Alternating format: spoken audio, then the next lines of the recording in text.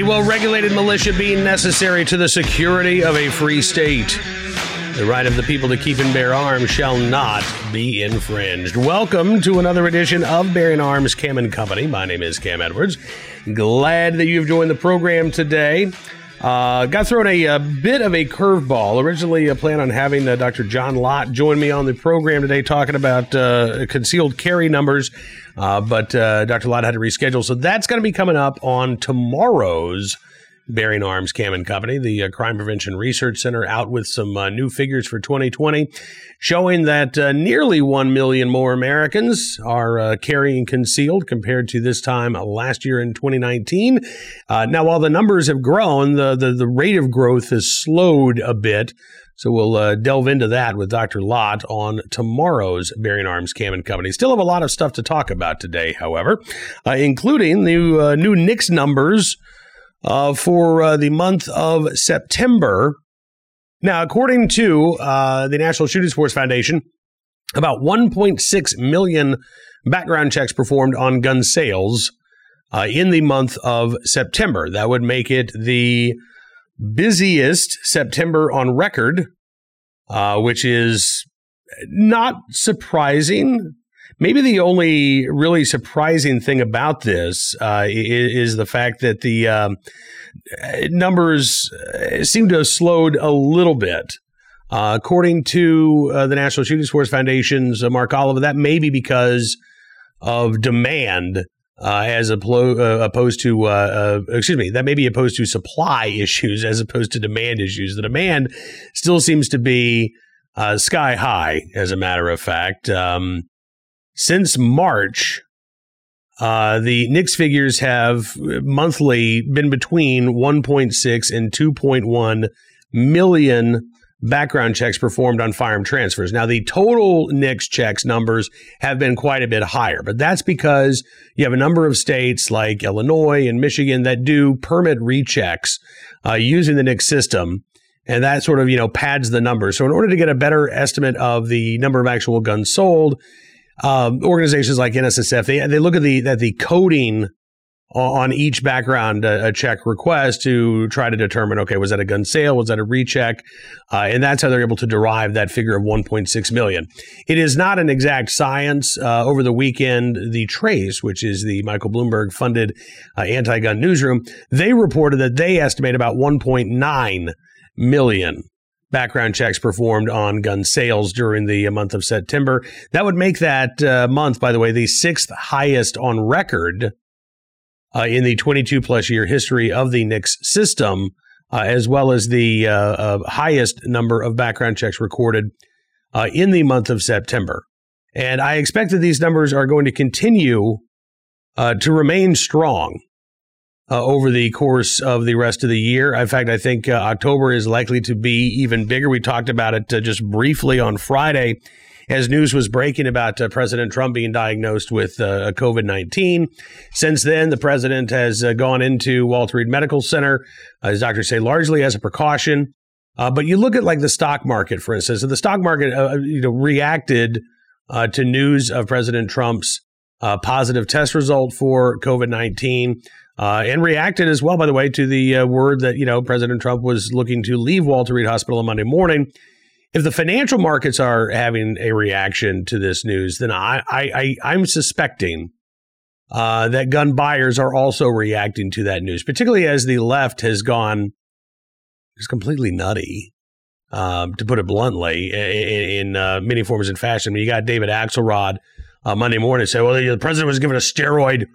We know that can affect his mood. We know that can affect his decision-making. The 25th Amendment should be invoked. And that's basically been the hue and cry from Democrats ever since this positive test result came down, that President Trump is unable to do the job of the office. Got to replace him with Mike Pence.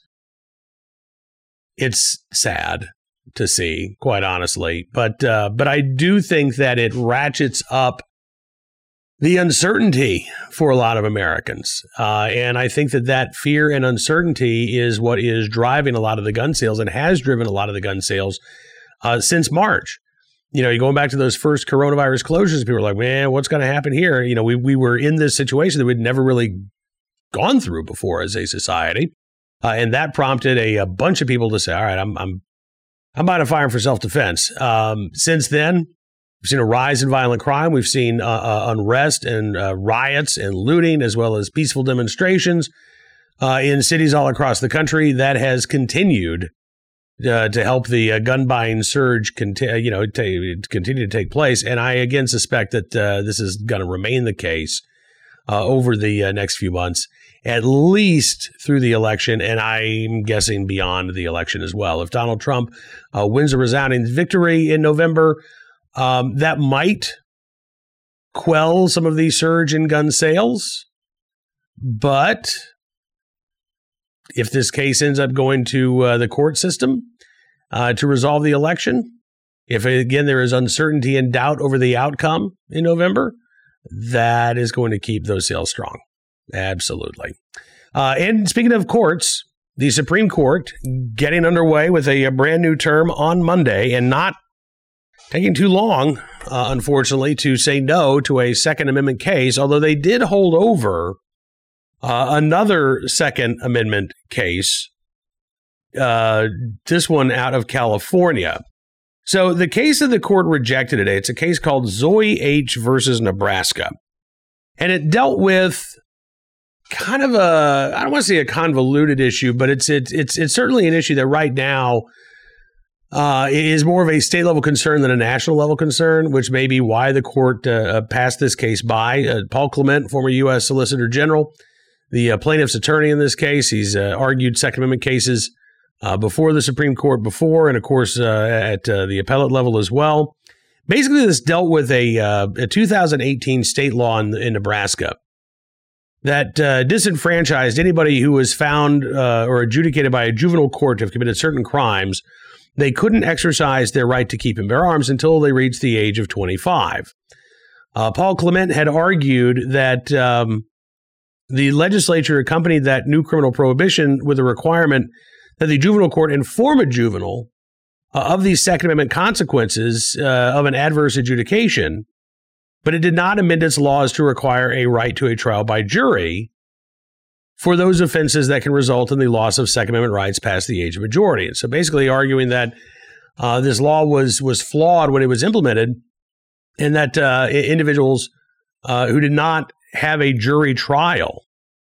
Let's see. This is what Paul Clement said. The net result is that Nebraska deprives individuals of their Second Amendment rights as a collateral consequence of an adjudication in which it deprives the accused of a right to a jury trial.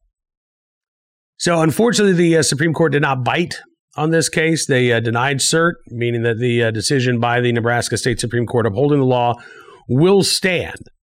But they did hold another case over for conference on Friday of this week, and we'll get the results of that conference next Monday.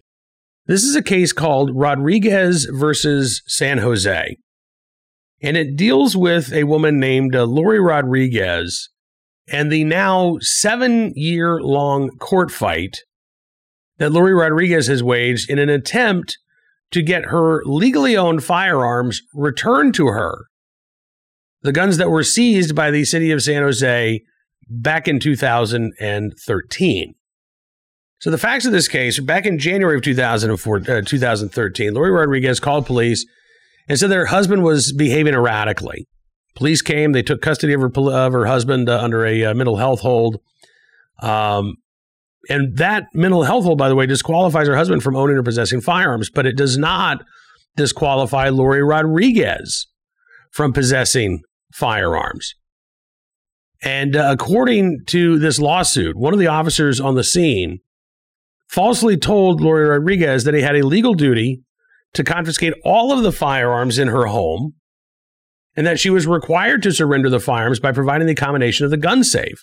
All of the firearms in the home, by the way, were inside this gun safe, which was locked up, and Lori Rodriguez's husband did not have access to it.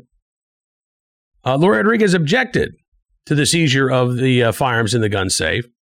She also specifically objected to the seizing of firearms that belonged to her and were registered in her name, not in her husband's name.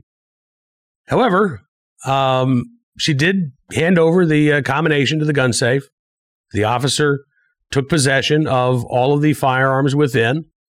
About a week later, Lori Rodriguez's husband was released from the hospital, And Lori Rodriguez wants to get the guns back. She tells City of San Jose and the San Jose Police Department, look, I'm going to make sure that my husband doesn't have access. We're going to change the code so he can't get into the gun safe. Nope. Couldn't get him back. February 22nd, 2013, City of San Jose actually files an action against Lori Rodriguez's husband, seeking to maintain possession of the firearms in his name. Lori Rodriguez intervened and asserted her own rights and interests to continue to possess her legally owned firearms. She confirmed to the trial court that she would take any required steps to comply with the limitations on her husband's ownership and possession of firearms. Despite evidence that Lori Rodriguez could still go and purchase a new firearm, the City of San Jose refused to give the guns back, and the trial judge ordered the city to keep those guns until the resolution of the case had been completed. While this case was pending in the California Courts of Appeals, the state amended its laws to address the secure storage of firearms when a lawful gun owner lives with a prohibited person.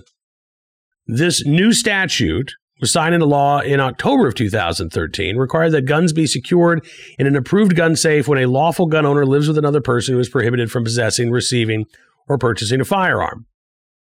Okay. So that should apply to Lori Rodriguez, and she should be able to get her guns back, right? No.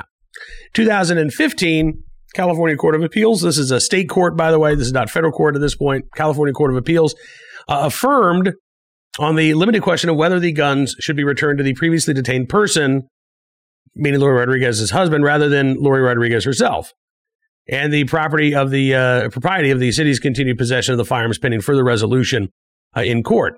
But the court held that Lori Rodriguez, could still seek to recover her property because, quote, the record on appeal shows that the procedure provided by California state law for the return of firearms in the possession of law enforcement remains available to Lori. Okay. Regarding her Second Amendment argument, though, the court found that no violation had yet occurred because the trial court order did not, quote, require the forfeiture of destruction of the confiscated firearms and that she had not yet complied with the available state law procedures in order to have the firearms returned to her. Further noted that nothing in the trial court's order, quote, precluded a person who claims title to the confiscated firearms from seeking their return under state law, and therefore, quote, such procedure remains available to her. And therefore, she had failed to show that the trial court order precluded her from keeping firearms for home protection or that her Second Amendment rights had been violated. So basically, the court said, look, you still got options available to you. Go and try to get your guns back. So she did just that. She complied with all of these specific procedures to seek return of the firearms that she owned, including showing that she was in compliance. She had the gun safe. Nope, didn't matter. They still refused to return Lori Rodriguez's guns to her. So that's when she sued in federal court on August 12, 2015, alleging violations of the 2nd, 4th, 5th, and 14th Amendments, as well as state law claims under the California Penal Code. October 2nd, 2017, a district court issued a brief order denying summary judgment to Lori Rodriguez, granting summary judgment to the city of San Jose, rejecting the 4th Amendment claim regarding the warrantless search and seizure. Court did not discuss the fact that the firearms in question were not in the possession or the control of Lori Rodriguez's husband at the time of their seizure, that at least one of the firearms was not owned by him, even in part, and that Lori Rodriguez had subsequently sought to ensure that he would neither own, possess, nor control any of the firearms. The trial court also found that Lori Rodriguez's Second Amendment rights had not been violated because even though her lawfully owned firearms had been taken from her, she could still go and buy new firearms to replace them, which is ridiculous. Her Second Amendment rights absolutely were violated by the fact that the city had taken possession of these guns that she legally owned and weren't giving them back to her. Now, for the court to say, well, look, your Second Amendment rights were violated because you can always go out and buy another one. I don't know about you. As much as I wish that I had an unlimited budget for firearm acquisition, I don't. And if all of my guns were taken, and I then just was told, well, you just go out and get some new ones, A, right now, really tough to do. B, that's a financial burden on me, a legal gun owner. And by the way, what purpose does this serve? If the whole argument is, well, Lori Rodriguez's husband can't be around firearms, so he can't give Lori Rodriguez her guns back, then what sense does it make that Lori Rodriguez could go and buy new firearms? It makes no sense whatsoever. Unfortunately, the Ninth Circuit agreed with the trial court judge, which is why we find ourselves before the Supreme Court here. Now, this case was originally listed back in April. It has been relisted a couple of times, including most recently, again, on Monday of this week. Doesn't guarantee that the court's going to hear this case. There are a couple of things that could be going on here. There, I think, is legitimate interest on the part of at least one justice on the Supreme Court to hear this case. And it may be that the case is being held over so that that justice or justices can argue before their colleagues about why it's necessary, why this is a case that the court should hear. It is also possible, however, that there aren't 4 votes to take this case, and that the reason why this has been carried over is that one or more justices wants to write a dissent, specifically going on the record and saying the court should have taken this case. It didn't. Here's why we think the court made the wrong decision. That could be what's going on, too. So that's where we are right now at the Supreme Court. I will also note as well that there are a couple of Ninth Circuit cases. They've not yet gotten up to the Supreme Court level, but they're percolating one stage above, or one stage below, rather, and they could be coming up within a matter of months.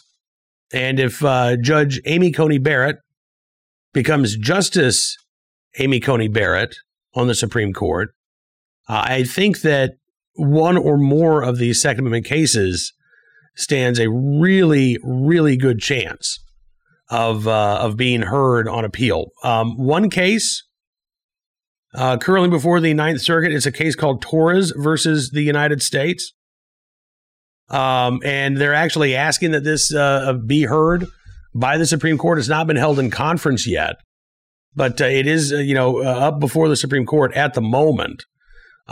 This case deals with a federal prohibition on firearm ownership by nonviolent felons. Now, this topic sounds somewhat familiar. It's because Judge Amy Coney Barrett actually has dealt with this issue while on the bench. She wrote a dissenting opinion in a case involving a guy who was convicted of one felony count of federal mail order fraud, or federal mail fraud, involving shoe inserts that he said were Medicare compliant, ended up billing Medicare several $100,000 for these foot inserts, which were not apparently Medicare compliant, and or Medicaid compliant, and eventually sentenced to a year and a day in federal prison, losing his Second Amendment rights for the rest of his life. He sued, trying to get his rights restored, and in this case, Amy Coney Barrett wrote in a dissenting opinion that the founding fathers, if you look at the history and the tradition of the Second Amendment, that the founders did not intend for all felons to face a lifetime prohibition on firearms. In essence, they were more worried about dangerous individuals. And so Judge Barrett concluded that this individual should have his rights restored, given the fact that this was a nonviolent offense, really minimal prison time, and that his conviction should not result in a lifetime prohibition. In this case, which is just now going before the Supreme Court, a case called Torres versus the United States, challenging again that federal prohibition on firearm ownership by felons. Specifically, Mr. Torres was convicted of a felony DUI offense. And as a result of that felony DUI offense, he too has lost his right to keep and bear arms for the rest of his life. The Firearms Policy Coalition, the Second Amendment Foundation, filing an amicus brief in support of Torres' position, giving the court some historical analysis, again, on the history and the tradition about why this prohibition has over the course of U.S. history, generally and traditionally only prohibited violent individuals from continuing to possess firearms. According to the Director of Research, Joseph Greenlee, with the Firearms Policy Coalition, quote, "The founders never intended for peaceable persons to be denied the right to keep and bear arms. We are hopeful that the court will grant certiorari and clarify that nonviolent persons, like Mr. Torres, cannot be prohibited from owning a firearm." All right, so that case is being appealed up to the Supreme Court right now. Again, it's not been seen in conference, but it could be seen in conference. A little bit further behind is a case called Young versus Hawaii. This is a case dealing with the ban on the open carrying of firearms in Hawaii without a license that has never been given to a civilian in the state of Hawaii. Now, a 3-judge panel on the Ninth Circuit originally declared that this law was unconstitutional, noting that in a previous case, the Ninth Circuit had already declared that there is no constitutional right to carry a concealed firearm, but noting as well the plain language of the Second Amendment that protects a right to bear arms in some capacity. This 3-judge panel said, all right, well, if concealed carry is not protected by the Second Amendment, then open carry must be protected by the Second Amendment. Last week of September, an en banc panel on the Ninth Circuit, a broader panel of judges on the Ninth Circuit, ended up hearing this case. And we should, fingers crossed, get their decision in the next couple of months. Now, there's no specific timeline, but generally that's about how long it takes. What's interesting about this case, you can't, obviously you can't just do the head counts and say, all right, well, this is how many Republican appointed judges were on the case and how many Democrat appointed judges were on the case. That doesn't automatically tell you what the result is going to be. But having said that, there were 6 of the 11 judges on this panel. 6 of them were appointed by Republicans. 5 of them appointed by Democrats, which already I think does make it a little more likely that the Ninth Circuit en banc panel is going to return a favorable decision, one that upholds that decision by the original 3-judge panel in this case. Regardless, though, of what this en banc panel decides, I think it's likely that this case gets appealed to the Supreme Court. I say likely and not a guarantee, because if the plaintiffs were to win here, if George Young, the individual who's suing the state of Hawaii, if he wins, well, he's not going to challenge the case to the Supreme Court. And gun control advocates may put a lot of pressure on the state of Hawaii not to appeal either. They've done that in the past. Rather than risk an adverse Supreme Court ruling, they've basically told jurisdictions like the state of Illinois, District of Columbia, take the loss. Just take the loss. And we know it sucks, but you know what? Better to have a bad decision at the appellate court level than a bad decision apply nationwide.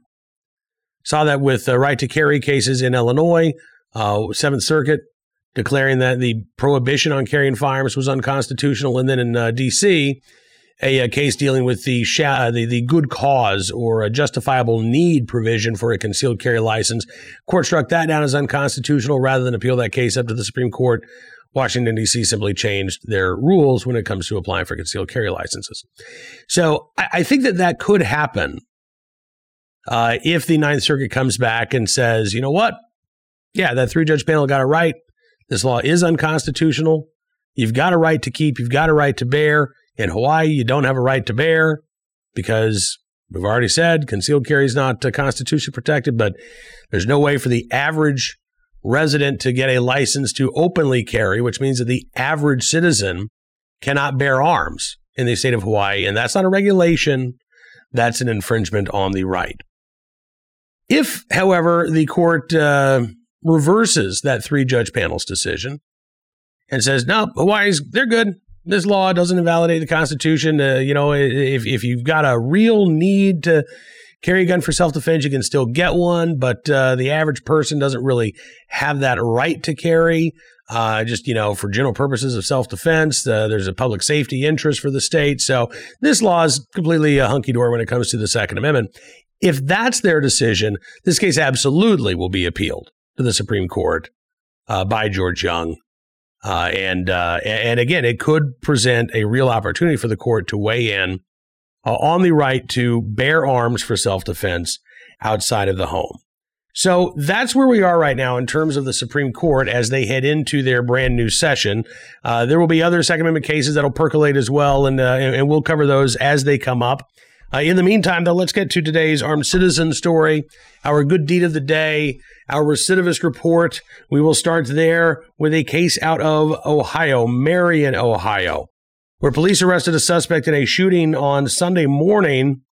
Thankfully, the woman injured in this case, not suffering life-threatening injuries. She is going to recover. She was shot in the leg. And police have arrested a 33-year-old man, Jason Armbruster, who's believed to be responsible for the shooting, who has a relationship with this woman. Apparently, this is a domestic violence incident. At least that's how it's being investigated. According to Marion Municipal Court records, September 28th, so a week ago, Armbruster pleaded no contest to and was found guilty of one count of aggravated menacing. That is a first-degree misdemeanor. He could have done at least a few months behind bars, but instead, a judge sentenced Armbruster to 2 years of probation, ordered him to have no contact with the victim in this case, which doesn't appear to have worked out too well. In addition to the guilty plea and the slap on the wrist a week ago, also in Marion County, records indicate that Armbruster was indicted by a grand jury on September 23rd on one count of domestic violence, a third-degree felony, related to an incident that occurred back on September 19th. So he is still facing charges of domestic violence. He had pleaded guilty to a offense there, was aggravated menacing, also in relation to this relationship that he is in. Plenty of opportunities to put Mr. Armbruster behind bars, to keep behind bars while he awaits trial.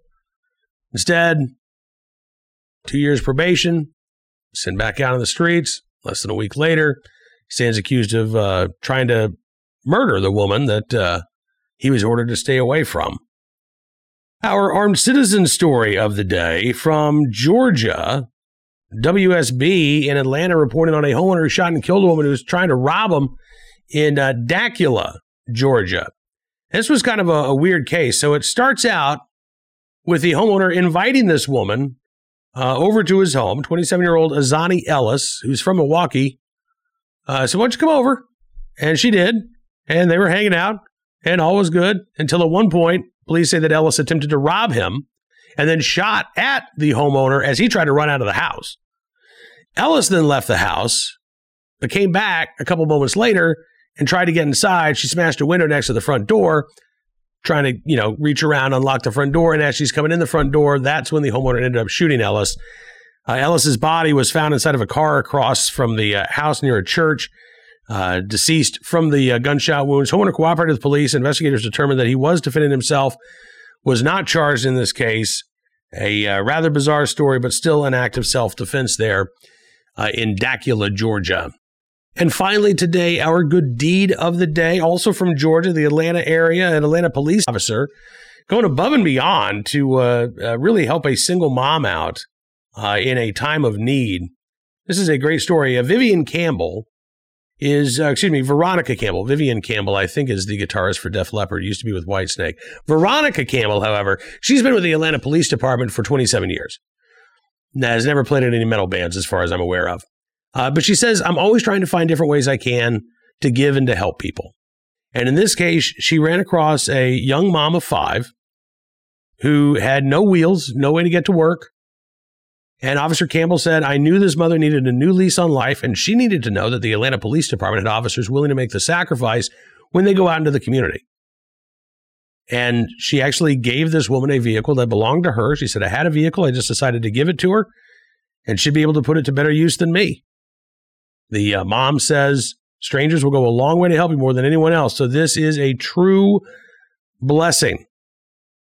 Veronica Campbell said she knows that this is a time when some police departments are under a microscope. She says that she hopes her actions will help bridge the gap between the police and those they serve, for them to really look at as, quote, as people first and as officers second.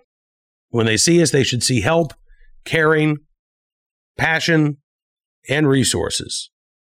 And I think that is certainly the case when it comes to Veronica Campbell and her donation in the right place at the right time, willing and able to do the right thing. Officer Campbell, we certainly do appreciate your very good deed.